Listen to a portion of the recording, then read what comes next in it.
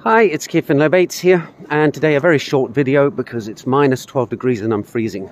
So I was asked yesterday by someone, what is lazy minting in the NFT world?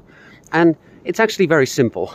The analogy is the difference between baking a cake and then putting it on display in your shop and hoping that somebody will buy it, versus having a menu that shows a picture of the cake, and when someone comes in and decides they like the look of that, they order it, you then go and bake it and sell it to them. And the reason for lazy minting is to avoid spending lots of money on minting NFTs on a blockchain, because of course it costs gas to mint an NFT, and then hoping that you sell them. This way you avoid that problem because you don't have any upfront costs. You only spend once you actually know you have a guaranteed order in the bag. So it's really that simple.